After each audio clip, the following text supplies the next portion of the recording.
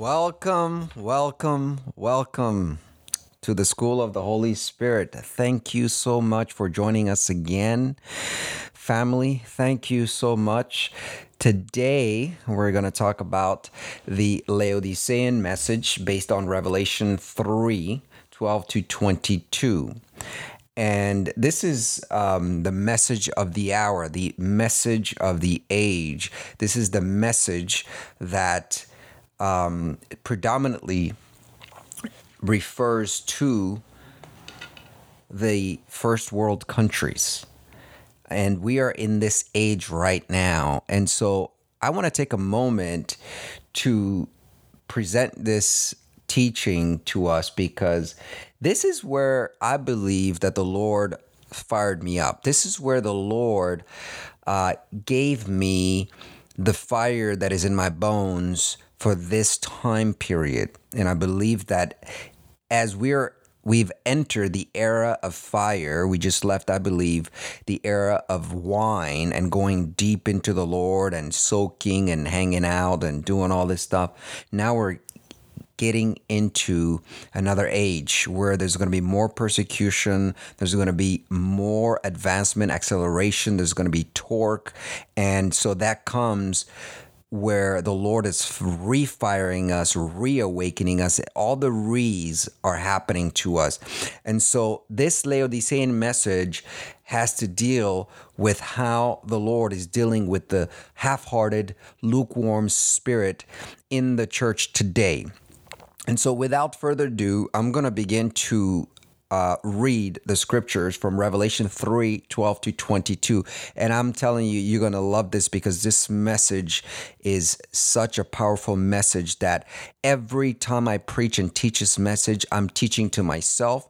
I'm convicted by Holy Spirit over and over again, And I tell you this, there is such a fire on this scripture. There's such a burning of the scripture, such a burning, spirit of burning. I believe there's a spirit of the fear of the Lord in this message as we are in the Laodicean age. And here is the Laodicean message. He who overcomes, I will make him a pillar in the temple of my God, and he shall go out no more. I will write on him the name of my God and the name of the city of my God, the new Jerusalem, which comes down out of heaven from my God. And I will write on him my new name. He who has an ear, let him hear what the Spirit says to the churches, and to the angel of the church of Laodiceans write, these things says the Amen, the faithful and true witness, the beginning of creation of God. I know your works, that you are neither cold nor hot. I could wish you were cold or hot. So then, because you are lukewarm and neither cold nor hot, I will vomit you out of my mouth. Because you say I am rich, I have become wealthy and have need of nothing, and do not know that you are wretched, miserable, poor, blind, and naked.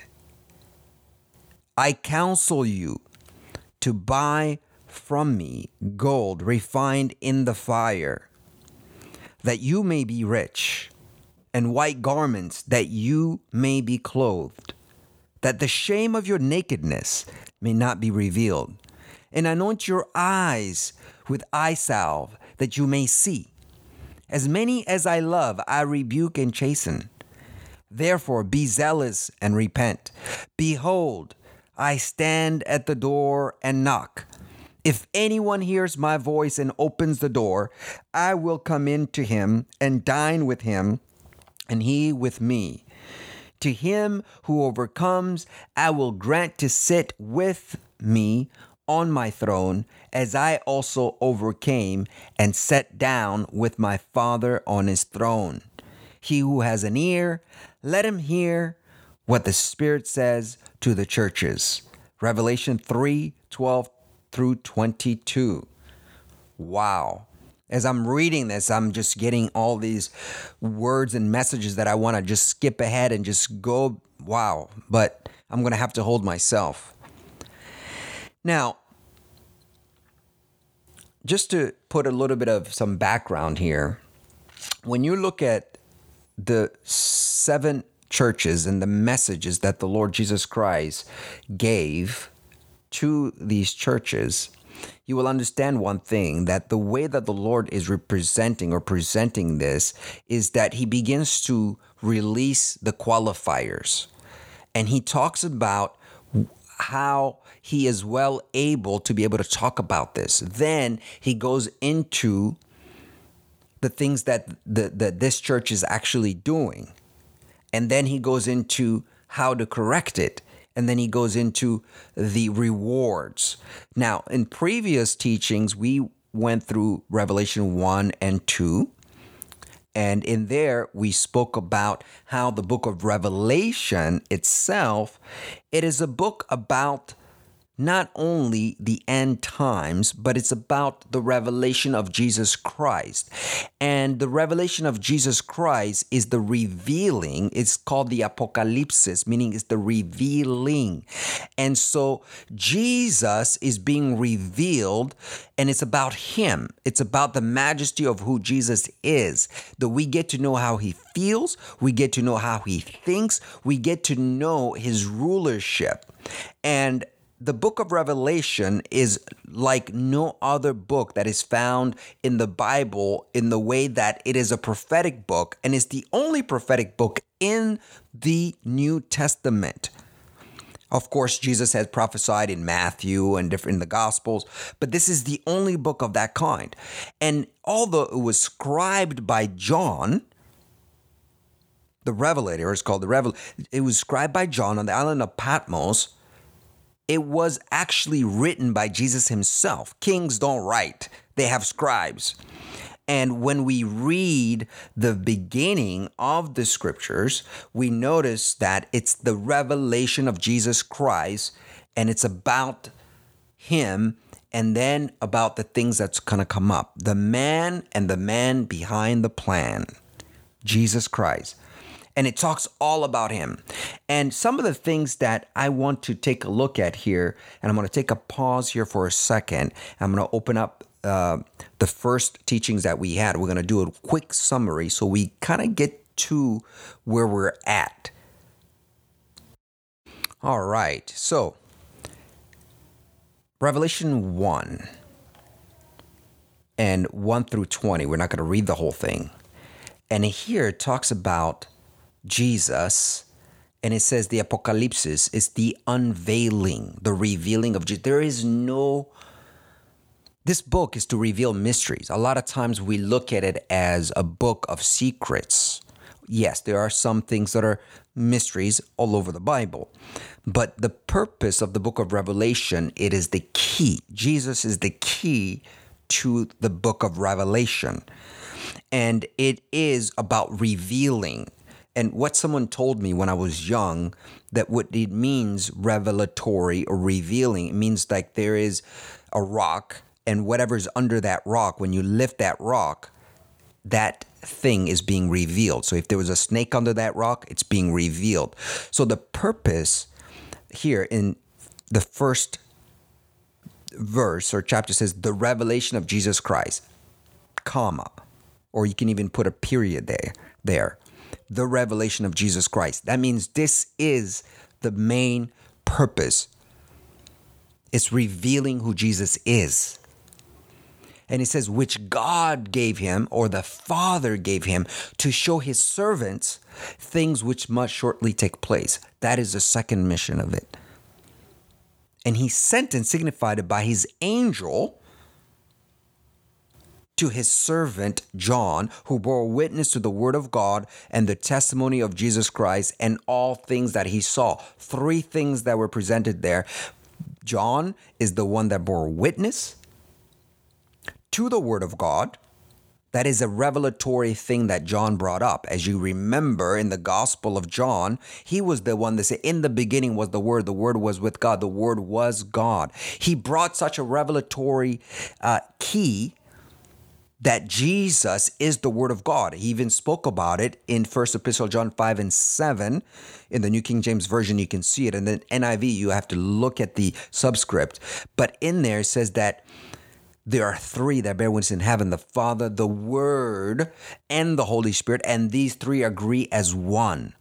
That revelatory insight or foresight is a key ingredient in understanding who Jesus is as part of the triune God.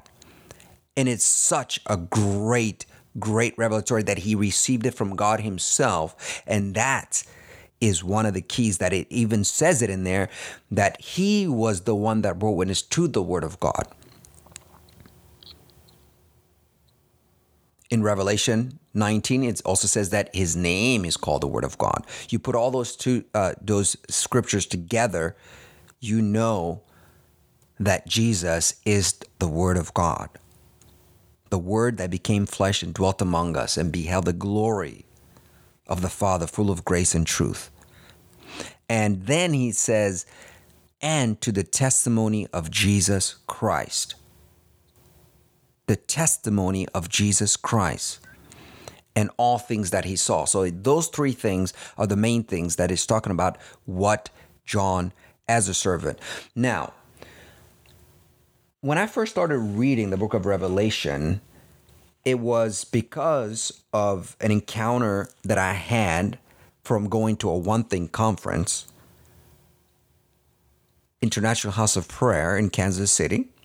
And there I ran into the teachings of Mike Bickle. As a matter of fact, some of my reading notes that I get from this teaching is from the Book of Revelation study guide by Mike Bickle.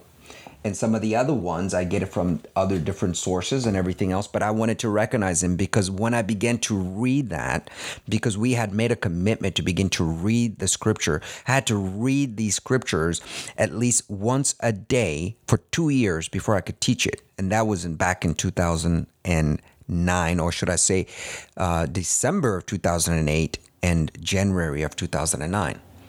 And ever since then, I've been either listening to it or reading it.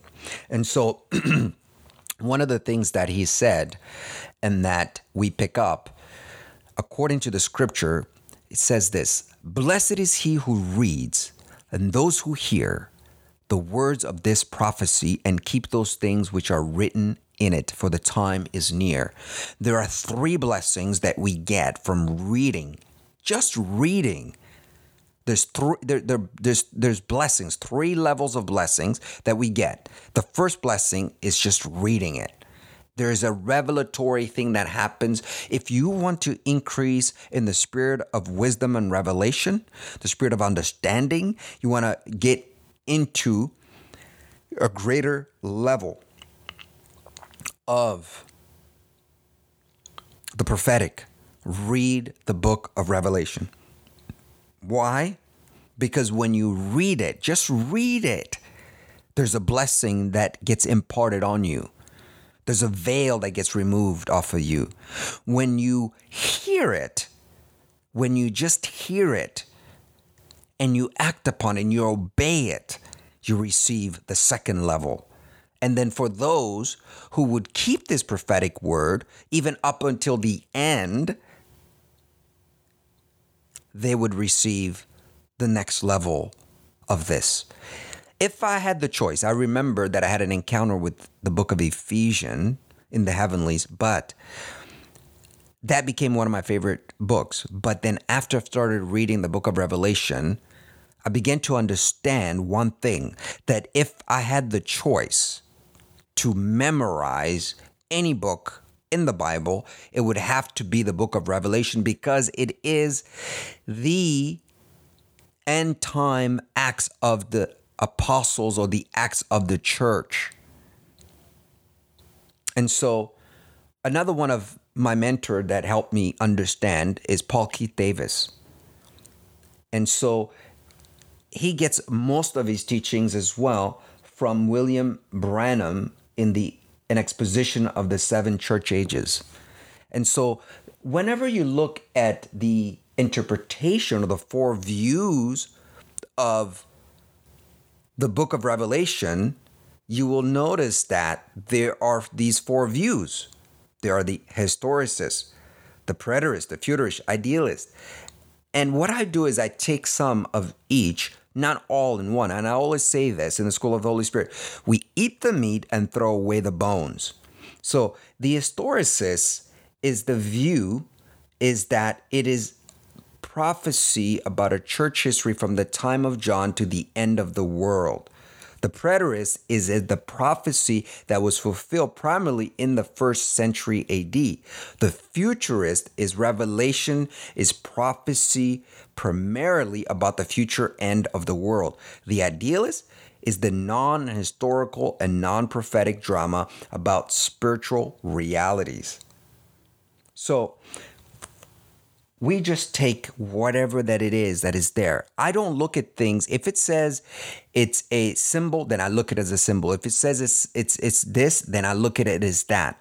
I don't add anything. I just look at it and we just dissect it. And we say, Holy Spirit, you show us. So now that I have you a little bit caught up, you get to understand and see that in the first chapter of the book of Revelation, the Apocalypse, the revealing, it is that it's not a secret.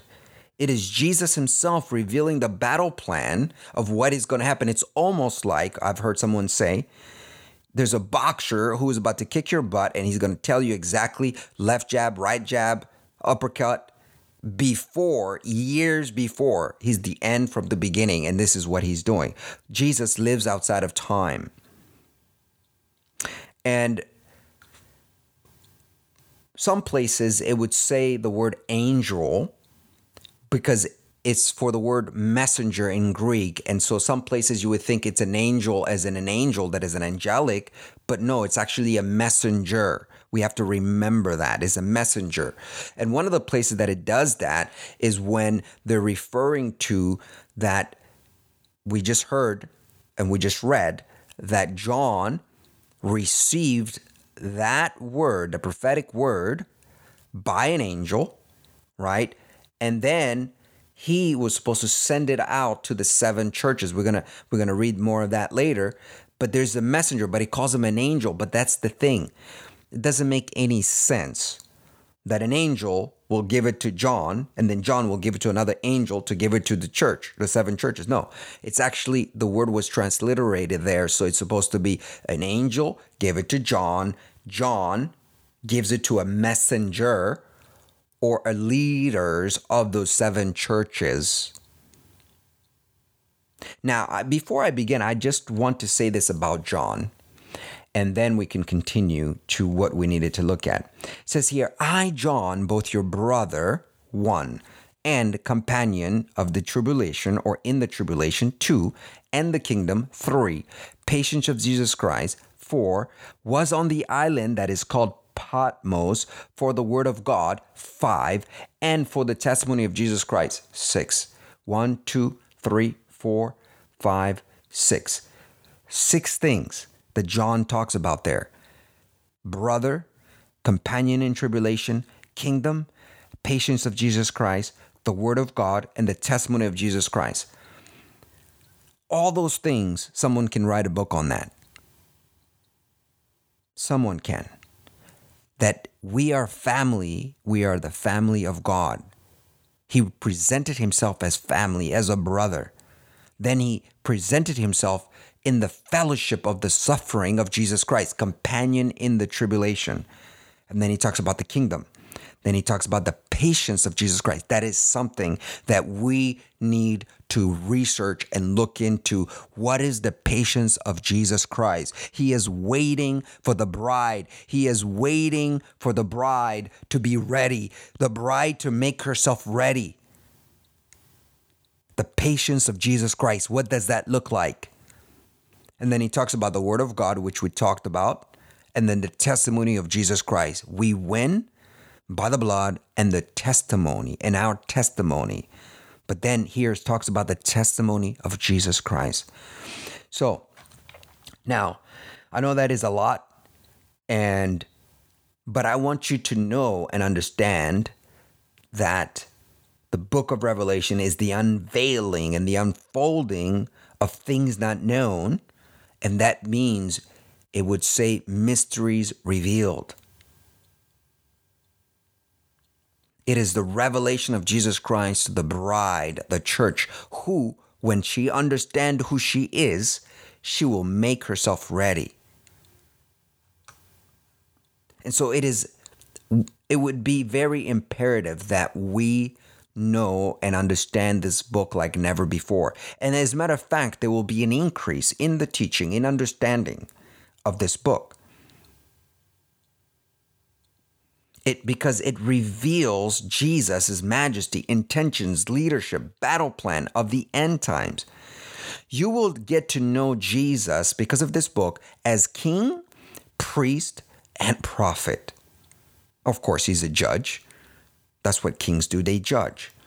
You will also see the majesty and the beauty of the Lord glorified and how he fits in with the Father and Holy Spirit as the Son of Man forever. So he shares his heart to the 7 churches to correct, to discipline, to bring them to maturity, and the instructions of corrections and direction are laid out for the bride to know how to make herself ready. He is coming back to a prepared bride, one that is unafraid of the unveiling. Now, there are several things that I'm going to list out, and then we're going to begin on the Laodicean message. It says, it's a book not only about an event, but the man behind the plan, Jesus. There are 30 descriptions of Jesus' majesty and ministry. Jesus talks about 18 or 22 eternal rewards, depending on how you see them. Some are possible repeats. Prepare the end time church for the end time event. It also has to deal with 6 specific temptations on the collective and on the personal level of each believers. Immorality, idolatry, the doctrine of Nicolaitans, leaving of our first love, having a name that we are spiritually alive, but we are actually dead. Lukewarmness, which is spiritual passivity, which we'll cover today. 3 of the 7 churches in their individuals' lives needed to give themselves in a more concerted way. There are 7 pictures or letters of how an overcoming church should look like. Jesus' solutions to these problems are presented. It's very important. He doesn't just give the correction, but he gives us the solution on how to fix them. There are also warning against fear, warning against what other people are thinking of you as you serve him faithfully, fear of rejection or persecution. There are promises as well. And these promises that we talked about, they are for those who overcome. And when we overcome, we call them overcomers. And I believe someone said before that in the Old Testament, they are called remnant. In the New Testament, they're called overcomers. And so it would allow us to lay hold of something and get a particular reward. And there are 18 or 22, depending on how you look at them, eternal rewards. And I believe these rewards we are able to enter in today.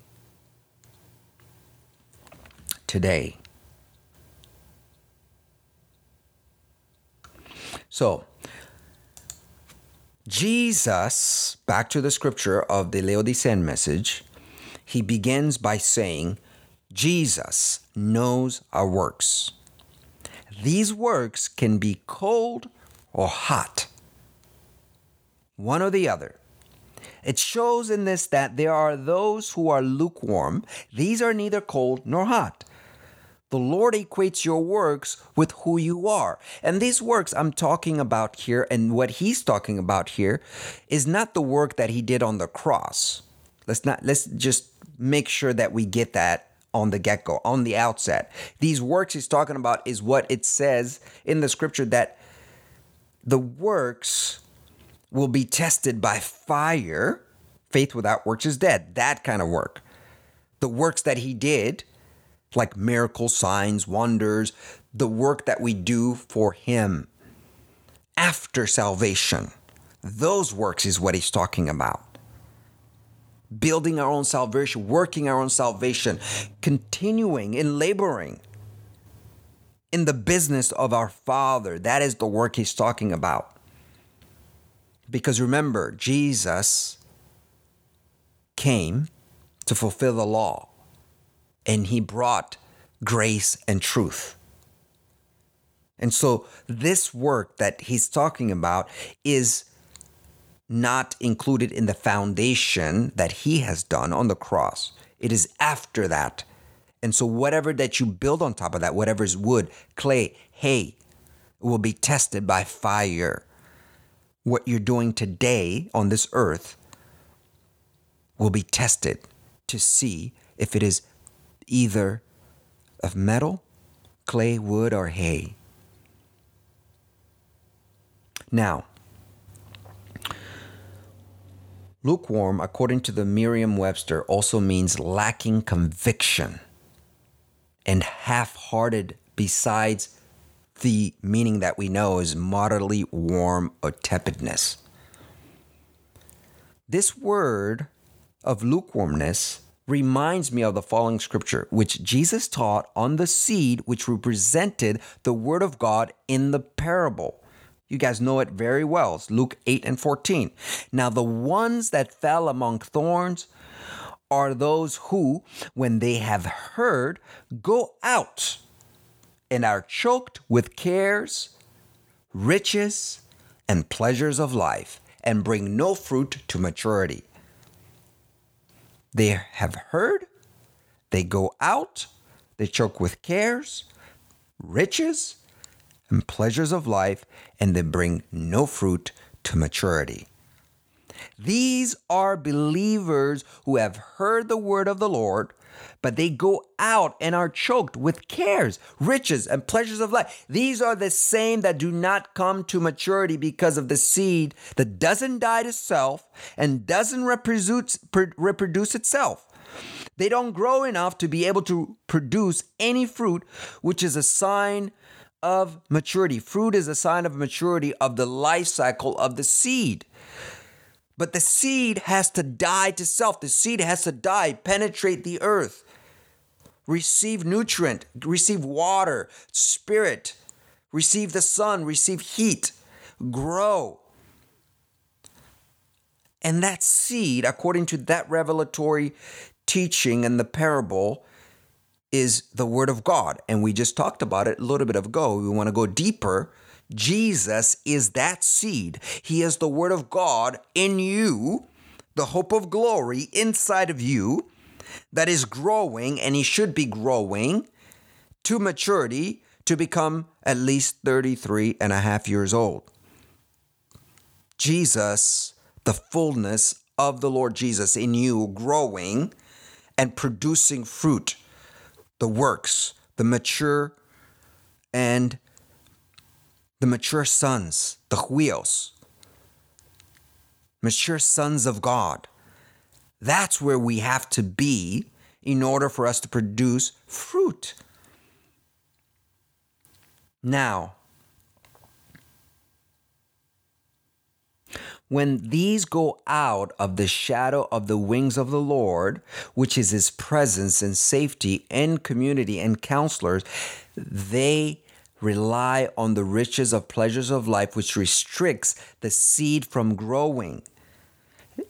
What are we saying? We're saying that we have so many excuses in our lives, especially in the first world countries.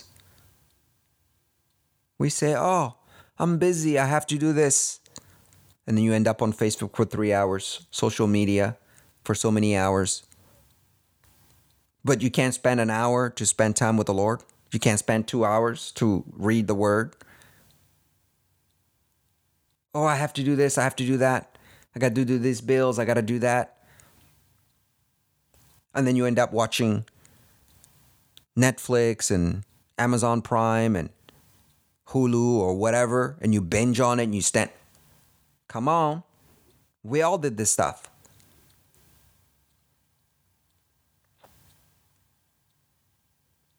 They have heard and go out and are choked with cares, riches, and pleasures of life. Those are the things that are choking the word of God that is inside of you and hindering you from producing fruit. I am talking to myself here. Maybe this is not something you deal with. And I'm being facetious. The things in this world have become such a distraction. Day-to-day worries, the idols of entertainment in our modern daily living. Those are the things that are crippling and making us lukewarm. The pleasures of life are not evil when enjoyed in moderation, people. But when they begin to overtake us, we lose focus of the word of the Lord, Jesus. The hindrances we are talking about here are not just once or twice, but a steady lifestyle without discipline to overcome lukewarm attitude. These idols of entertainment are subversives. They're subversive tools. That's how the enemy come in. He's subtle. Slowly perverting and corrupting our mortals into seeing sinful behaviors as normal. And this is what I mean. Our minds are seared with a hot iron, speaking lies and hypocrisy, having their own conscience seared with a hot iron. 1 Timothy 4:2. The normalization of sinful behaviors reminds me of the metaphor of the boiling frog who is in a state placed in lukewarm water, which is pleasurable and enjoyable. The frog is slowly subverted and deceived from the dangers of hot water. They remain thinking they can get out whenever they feel they can. Some would say, I'm not addicted to this or that. Or I can watch just one of these. Or I can only eat one of those. I can lay it down whenever I want.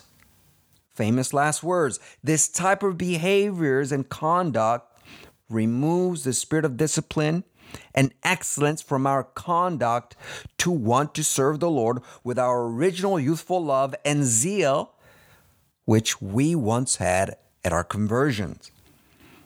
The excuse of saying that we are not being religious but mindful of the culture of the world falls in the same category, people. We need to become more mature and say, it's time to grow up. It's time to produce fruit. It's time to leave those things that are immature behind and begin to step into a place of duty, discipline, then delight. I've heard that before several places already. But we have to do it. We got to get there.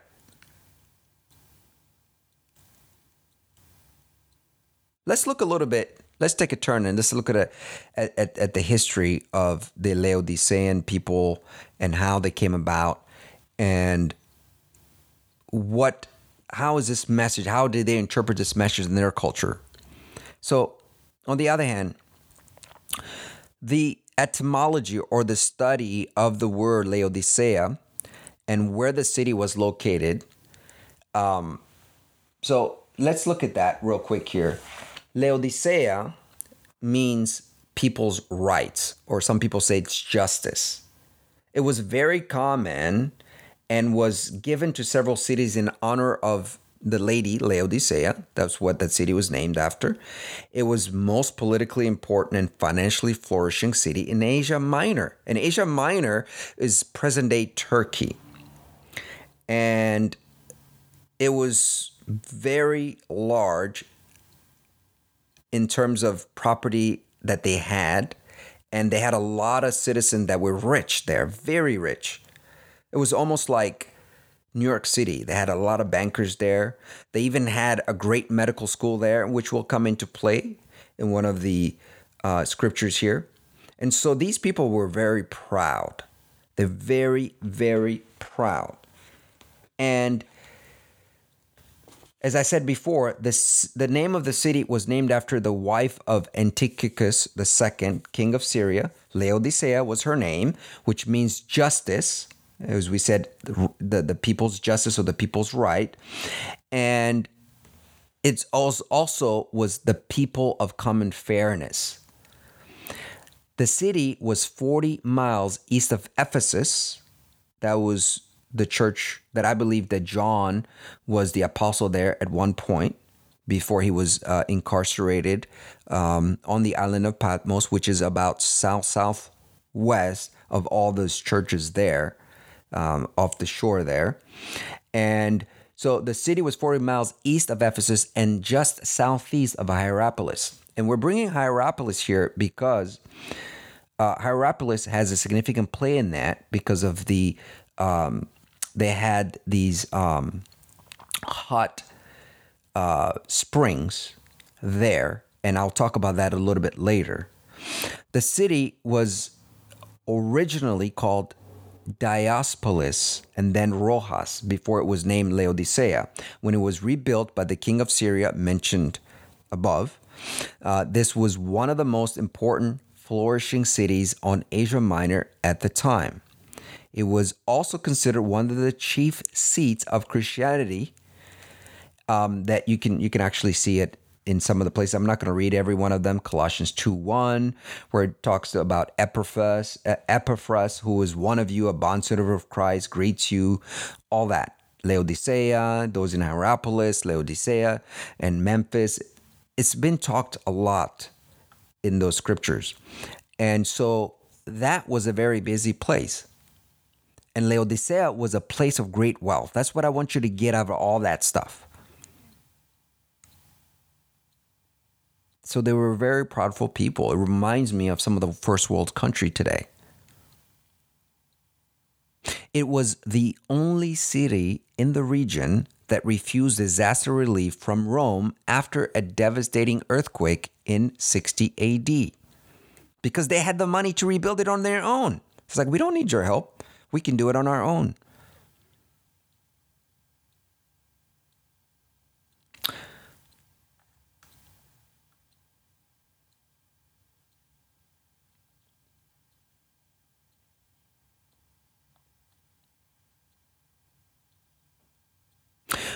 What you are seeing today in America is a result of the Lord's judgment on America as a wealthy nation, which has been normalized in the Laodicean spirit of lukewarmness.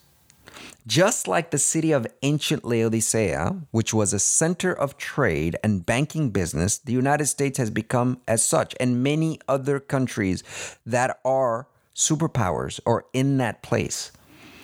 In order for us to be able to triumph over this spirit over our nation, we must overcome by buying gold refined by his fire. There is a price to pay. The Lord is refiner's fire, and he is able to purge us by his fire.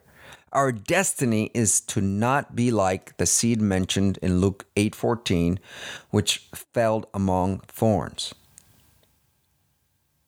America has become a place of much enjoyable riches and distractions from the cares of life, which choke the seed or the word of God in our lives. Our entertainment and lifestyles have normalized sinful behavior to be tolerated and accepted. These are idols in the lives of many of us Christians. And it has influenced us to a place where we have been nurtured from bringing any fruit, which we've said that it was a sign of immaturity. When we bring fruit, we are mature.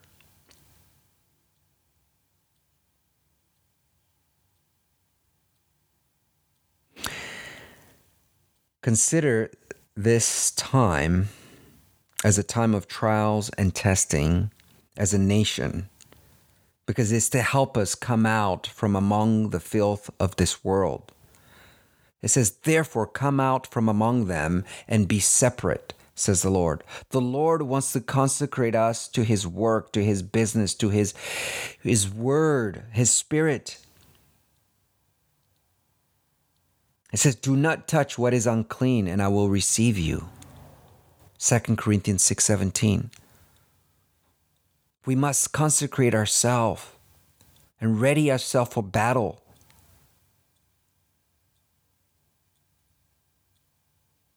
There is a purging that is happening in the body of Christ first.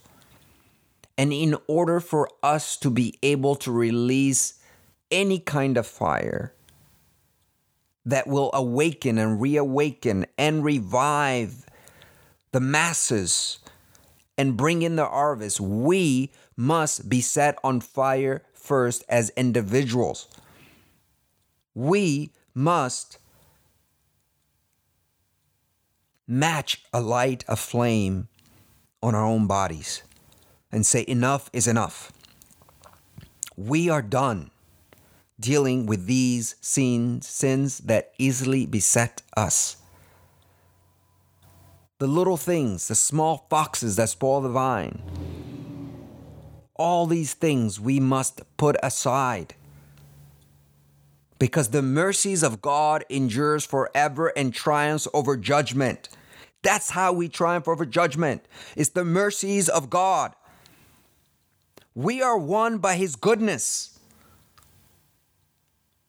We as a people must continue to seek the Lord in a manner which brings us to a place of fruit and maturity. We must become churches not of operating in the confines of buildings, but which operates outside of them into the world, bringing the harvest. Not going after sheep.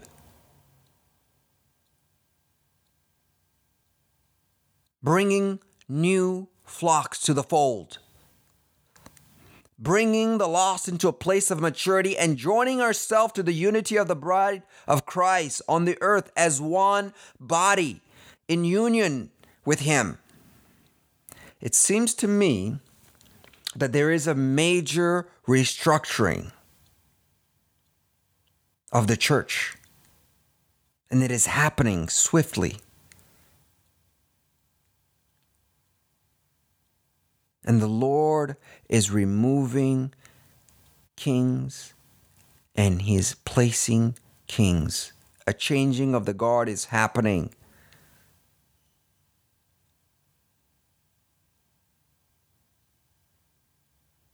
He's restructuring the church. And I had prophesied this back in 2015. And it's coming to pass. The Lord is removing the hinges of the door. And he's removing the whole door of religion. It's time for the kingdom. It is time for the kingdom.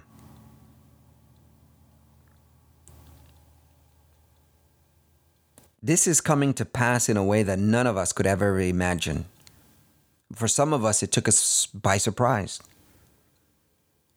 The Lord is separating us from that which is lukewarm and lacking of passion.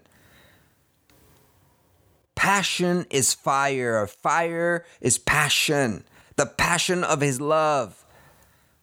He is reawakening the hearts and minds of many to a fiery zeal of what is first. And that is the love of Jesus and souls. That is the first commandment. First, loving God with all our hearts, with all our strength, with all of our being. And then loving people as we love ourselves, our future brethren and our sisters. Our passionate pursuit for what is holy and clean should be of the utmost importance again and again.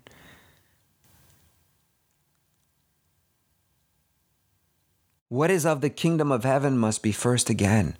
We must pursue the kingdom His kingdom and His righteousness. The Lord said, we must submit to Him, to submit to God, and then resist the devil. James 4:7. And by leaving this type of mediocre and disciplined lifestyle, the Lord will receive us. When we leave the lukewarmness,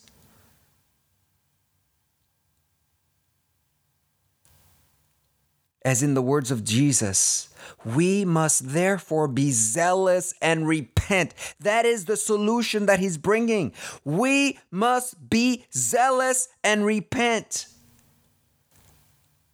Repenting means to turn the other way and begin walking. Change your mind. Change the way you're walking. Change your course. Because He rebukes and chastens as many as He loves. He loves us. So He's releasing this message in this time, in this hour. We must return to our strong convictions and wholeheartedness for the things of God like never before, so He can release the spirit of the fear of the Lord, and so that our works will be greater. We must place the first commandment as number one in our lifestyle. He loved us so that we may be to love Him. He loved us first so we can love Him. When we love Him, we are easily able to love ourselves and those around us.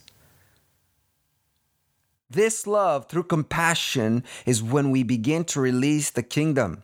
The kingdom is healing the sick, casting out demons, preaching many unto salvation, and making disciples of Jesus. This is what's coming to America as we embrace the mercy of God for our nation.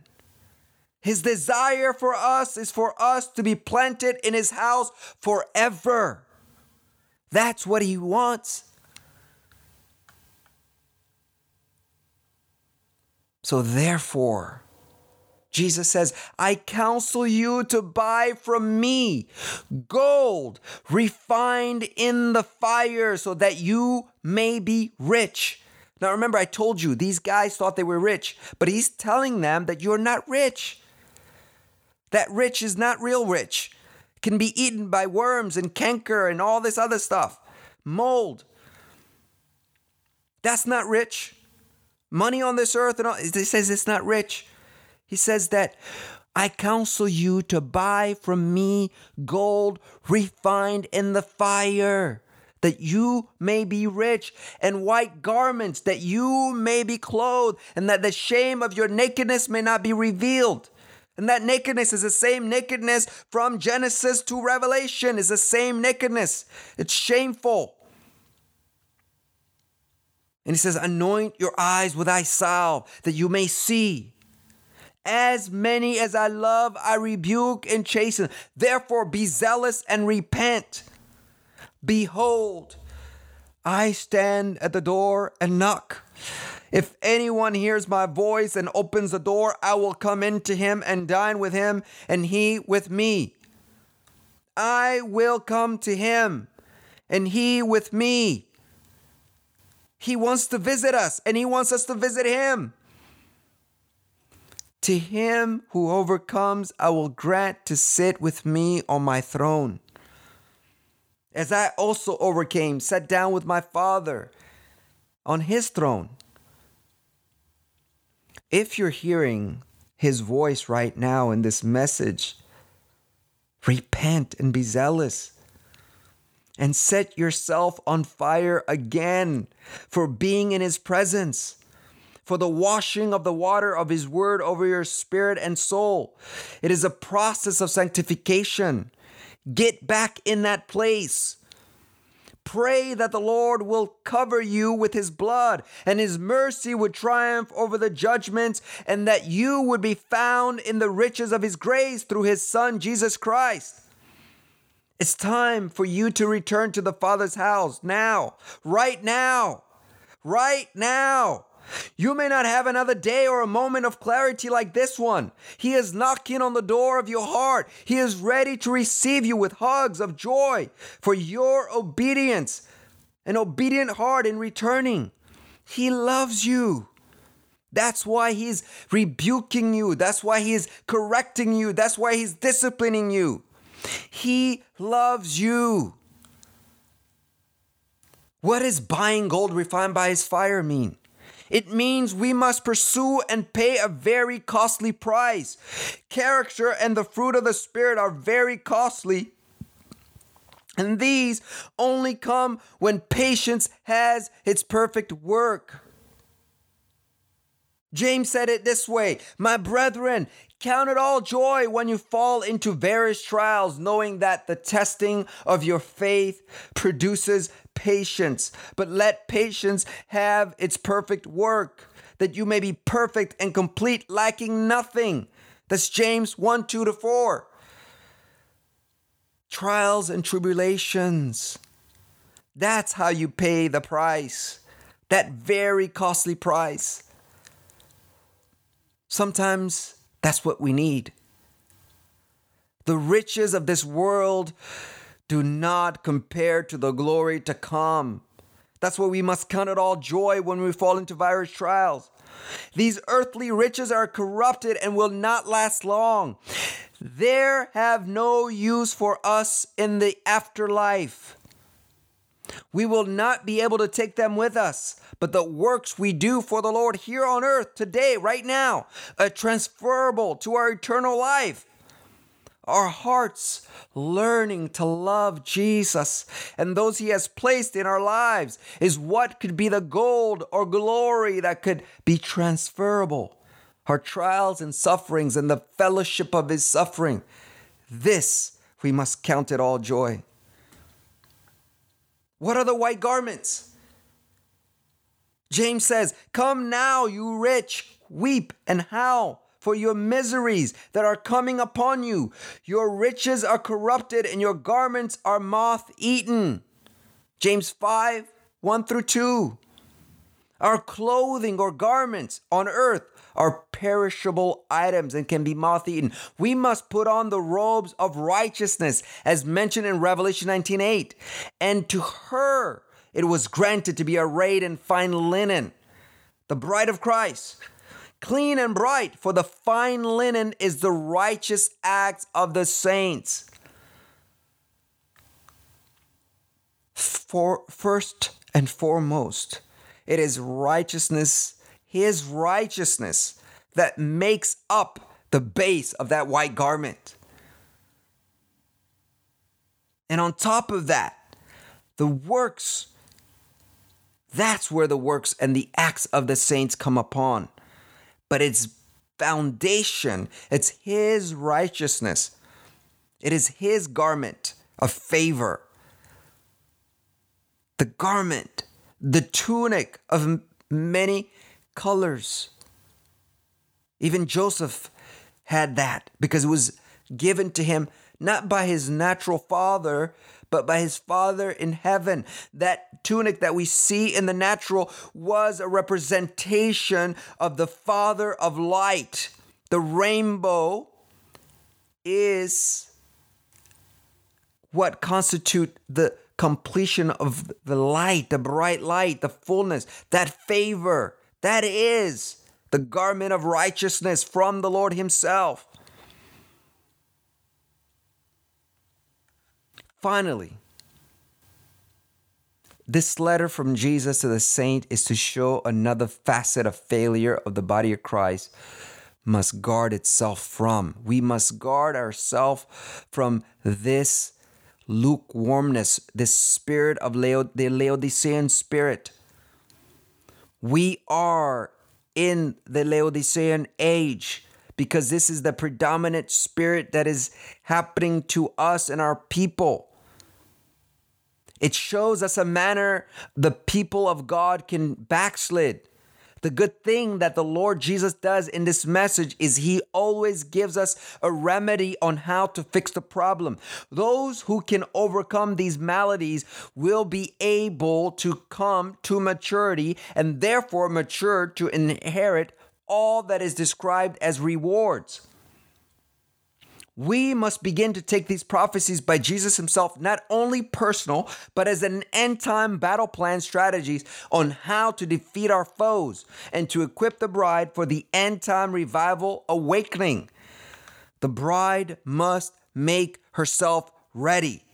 The unfaithful attitude of the church must end now, and we must be mature sons, wheels. We must learn to walk in our preordained power and authority right now, because things are about to change in the world, on the earth. The powers to be are raising their heads up, and things are changing very quickly. And we must take our rightful place, a proper place on this earth. We must occupy until he returns. That is our proper place. What is eye salve? Remember, we said earlier that they had the best medical facilities in this area. They had the best medical facilities. They were rich, and they also had the medicine. And let me just go in the order. Let's just read it here so we can see it. I don't want to jump ahead again. And anoint your eyes with eye salve that you may see. Revelation 3:18. The word eye salve means kolurion. According to Thayer's definition, kolurion, it means a preparation composed of various materials and used as a remedy for tender eyelids. This is what the CEV says in Revelation 3:18. It says, buy medicine for your eyes so that you will be able to see. Laodicea was also famous for the best health care, especially eye care.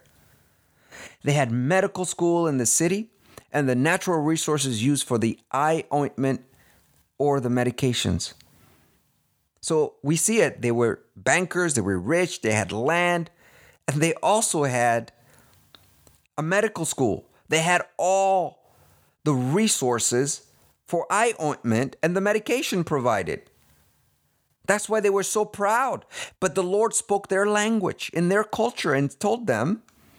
Here we see that the constant issues that Laodicean were very prideful people because they had an abundance of resources. The same that goes along with the gold, the garments, goes with the eye medication. They claim they are rich, but in Jesus' eyes, they are really poor. They claim to be clothed with garments, but they are really naked. They claim to be able to see, but they are really blind. I'm going to read a series of scriptures supporting this. It says, and Jesus said, for judgment I have come into this world, that those who do not see may see, and those who see may be blind. John 9:39. And he said, go and tell this people, keep on hearing, but do not understand.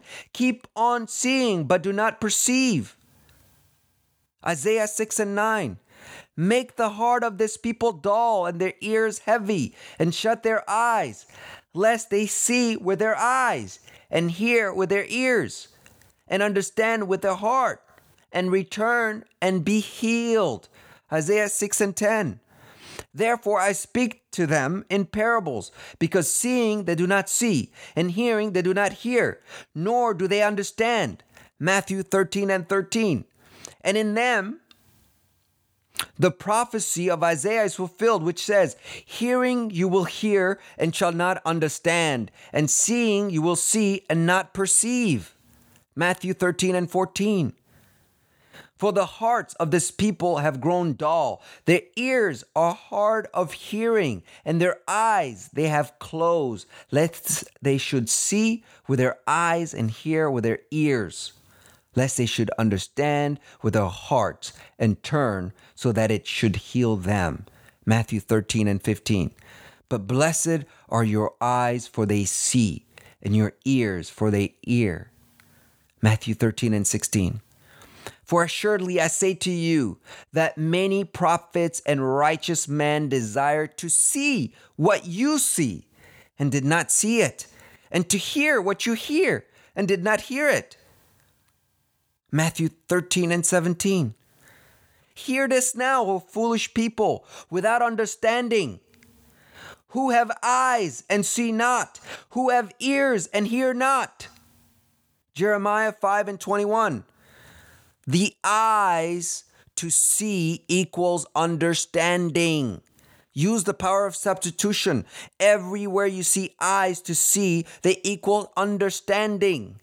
It says, hear this now, foolish people, without understanding, who has eyes and see not, and who have ears and hear not. Son of man, you dwell in the midst of a rebellious house, which has eyes to see, but do not see, and ears to hear, but does not hear. For they are a rebellious house. Ezekiel 12:2. Rebellion causes blindness and deafness. Look at us today. We think we see, we think we know, but we don't see. For the hearts of this people have grown dull. Their ears are hard of hearing, and their eyes they have closed, lest they should see with their eyes and hear with their ears, lest they should understand with their hearts and turn, so that I should heal them. Matthew 13:15. You see with your heart. When the heart is grown dull, you cannot see nor understand. You are in need of healing from your rebellion. So when they had appointed him a day, many came to him at his lodging, to whom he explained and solemnly testified of the kingdom of God, persuading them concerning Jesus from both the law of Moses and the prophets, from morning till evening. And some were persuaded by the things which were spoken, and some disbelieved. So when they did not agree among themselves, they departed after Paul had said one word. Holy Spirit spoke rightly through Isaiah the prophet. Through Isaiah the prophets of our fathers, Acts 28:25, saying, Go to this people and say, hearing you will hear and shall not understand, and seeing you will see and not perceive. For the hearts of this people have grown dull. Their ears are hard of hearing, and their eyes they have closed, lest they should see with their eyes and hear with their ears, lest they should understand with their hearts and turn, so that they should heal them. Therefore, let it be known to you that the salvation of God has been sent to the Gentiles, and they will hear it. That was from Acts 28.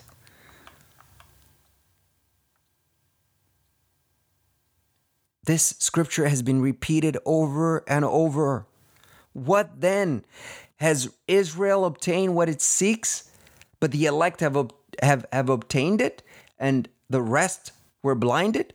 Romans 11:7.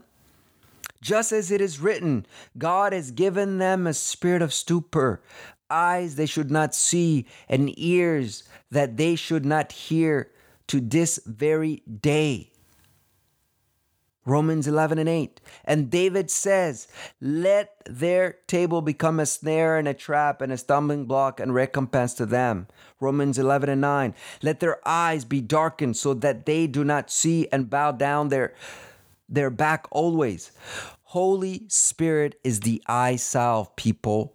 Holy Spirit is the eye salve, or the medicine, or the ointment we need in order to see clearly. He quickens the heart and gives understanding to a heart that is wholehearted. Hence Holy Spirit, says this at the end of this Laodicean message. He who has an ear, let him hear what the Spirit says to the churches. That's Revelation 3:22. It is by the Spirit of God that we see and hear what God's desires are for his bride, the church. Now, before I summarize, I want to explain to you what I was talking about earlier about where Laodicea was located. Laodicea, because it had lacked its own water supply, had to have it transported from nearby city of Hierapolis. The water in Hierapolis came out of the ground hot. They had springs of hot water, and they had people that would go there to bathe. And that water would travel through some aqueducts all the way down to Laodicea, approximately 9.6 kilometers. But the water became lukewarm by the time it got to Laodicea. And the water was useless to the people of Laodicea because it was lukewarm. Lukewarm water could not be drank. People drank cold water, and it was muggy and nasty. So they either wanted cold water or hot water to bathe, and they couldn't have neither. So they didn't drink that water. And so when Jesus brought that up, they understood exactly what it meant to be hot or cold. They understood about lukewarmness. So the citizens, they had to make the water either hot to bathe, warm it up, or cold in order for them to drink it. So they understood that. And so this makes so much perfect sense why the Lord Jesus says, you got to be either hot or cold, or else you are useless to me. I will spit you out. Let's ask ourselves, where are we at? We can't straddle the fence anymore. We can't be people that are binging some Netflix shows for 10 hours and then go preach and go teach. Binge on the Holy Spirit. Binge on Him, on His presence. This message will continue to be very relevant to us right now who live in first world countries, especially the United States. I believe this message will still apply until we actually enter in the waiting revival and greatest awakening we have all been waiting for. And I believe we're already in it, but there's yet more to come. It's that you need to have eyes to see and ears to hear that we are already in it. We are already in it. But the Lord is looking for you. The eyes of the Lord, the seven spirits of God, the tutors, they are looking and searching for mature sons of God, sons of thunders. They're looking and searching for you. Are you ready to mature? Are you ready to step up? It is time for you to step up, people. It is time. Come out from among them. Come up. Being confident in this very thing that He who has begun a good work in you will complete it until the day of Jesus Christ. Philippians 1:6. The Lord who has begun the good work in us will surely complete it. When we surrender our hearts to Him, how many of us can truly say we are on fire for the Lord and have been on a steady streak with the Lord? I believe we must ask the Lord to be the judge of this. Ask the Lord, have I been on fire for you or a bit lukewarm? Be honest with the Lord.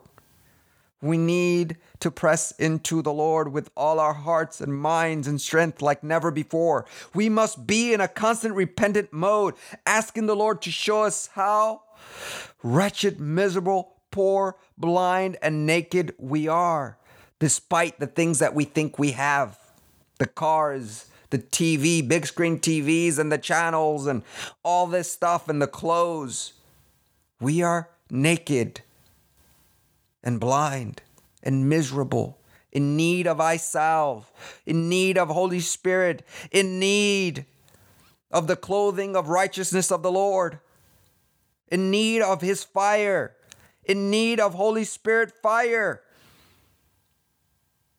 We need the baptism of water. We need the baptism of Holy Spirit, and we also need the baptism of fire. What are blind spots? What are our blind spots in our spiritual relationship with the Lord? Are we so busy with the worries and day-to-day duties and matters that we forget that we are distracted? Can we focus more? Can we be more hungrier for the Lord? Yes, there is always more. If then you were raised with Christ, seek those things which are above, where Christ is, sitting at the right hand of God. Set your mind on the things above and not on the things of the earth. Colossians 3, 1 through 2. We must continually renew our mind, seeking those things which are above, where Christ is seated at the right hand of the Father. We must clothe ourselves with garments of His righteousness. But seek first the kingdom of God and His righteousness, and all these things shall be added to you. Seeking the kingdom of God and His righteousness while fulfilling the first commandment is the great reminder on how to remain steady and focused. You shall love the Lord your God with all your heart, with all your soul, with all your strength. That's Deuteronomy 6 and 5. Teacher, which is the greatest commandment in the law? Jesus said to him, you shall love the Lord with your God. You shall love your God with all your heart, with all your soul, with all your mind. This is the first and great commandment. And the second is like it. You shall love your neighbor as yourself. On these two commandments hang all the law and the prophets. Matthew 22, 36 through 40. I believe there is always room for improvement when it comes to serving the Lord. The first step is recognizing that we must repent of any level of lukewarmness in our lives and then push, delete, and reset. Every day is a day to begin a new pursuit with the Lord. He is waiting. He is faithful till the end. Obedience of His instructions. That's what we must do. Fasting and praying with reading of the Word. This will reignite your will into the things of God. Preaching the Word of God to new believers or the ones that are not believers. Being a disciple to others. That is a constant reawakening of the Spirit with hunger for His presence and touch will be necessary. Another thing that we need to do is fellowshipping with believers as we are now here in this place. But fellowship with believers who are on fire for the Lord on a constant basis, just like a hot coal in a furnace or in a fireplace. That hot coal, when you put other coals around it, they will catch on fire. They will be ignited. Be that one that is on fire and set ablaze. Set yourself ablaze with Him and have everybody else around you to be on fire. The fire of God is contagious. It illuminates. It burns. The fire of God. It cleanses. It purifies. It purges. Set yourself on fire again. When you help those who are in need, you set yourself on fire. When you're praising and worshiping in daily worship, you set yourself on fire. That is your weapon of warfare. Worship. And keep those critters out from your body, from oppressing you. Maintain freedom from demonic oppression and subversion. That's the key in ascending. Fast, at least weekly. Lead.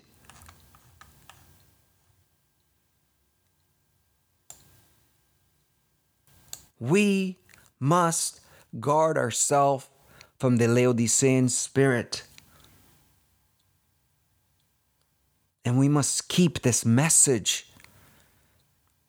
As we said earlier, those who read the words of this prophecy, those who hear this word of this prophecy, and those who keep it, hear it and keep it. Be faithful. The Lord knows our works. We must make sure they're firebrands, they're wholehearted. I will leave you with these words of Holy Spirit. He who has an ear, let him hear what the Spirit says to the churches.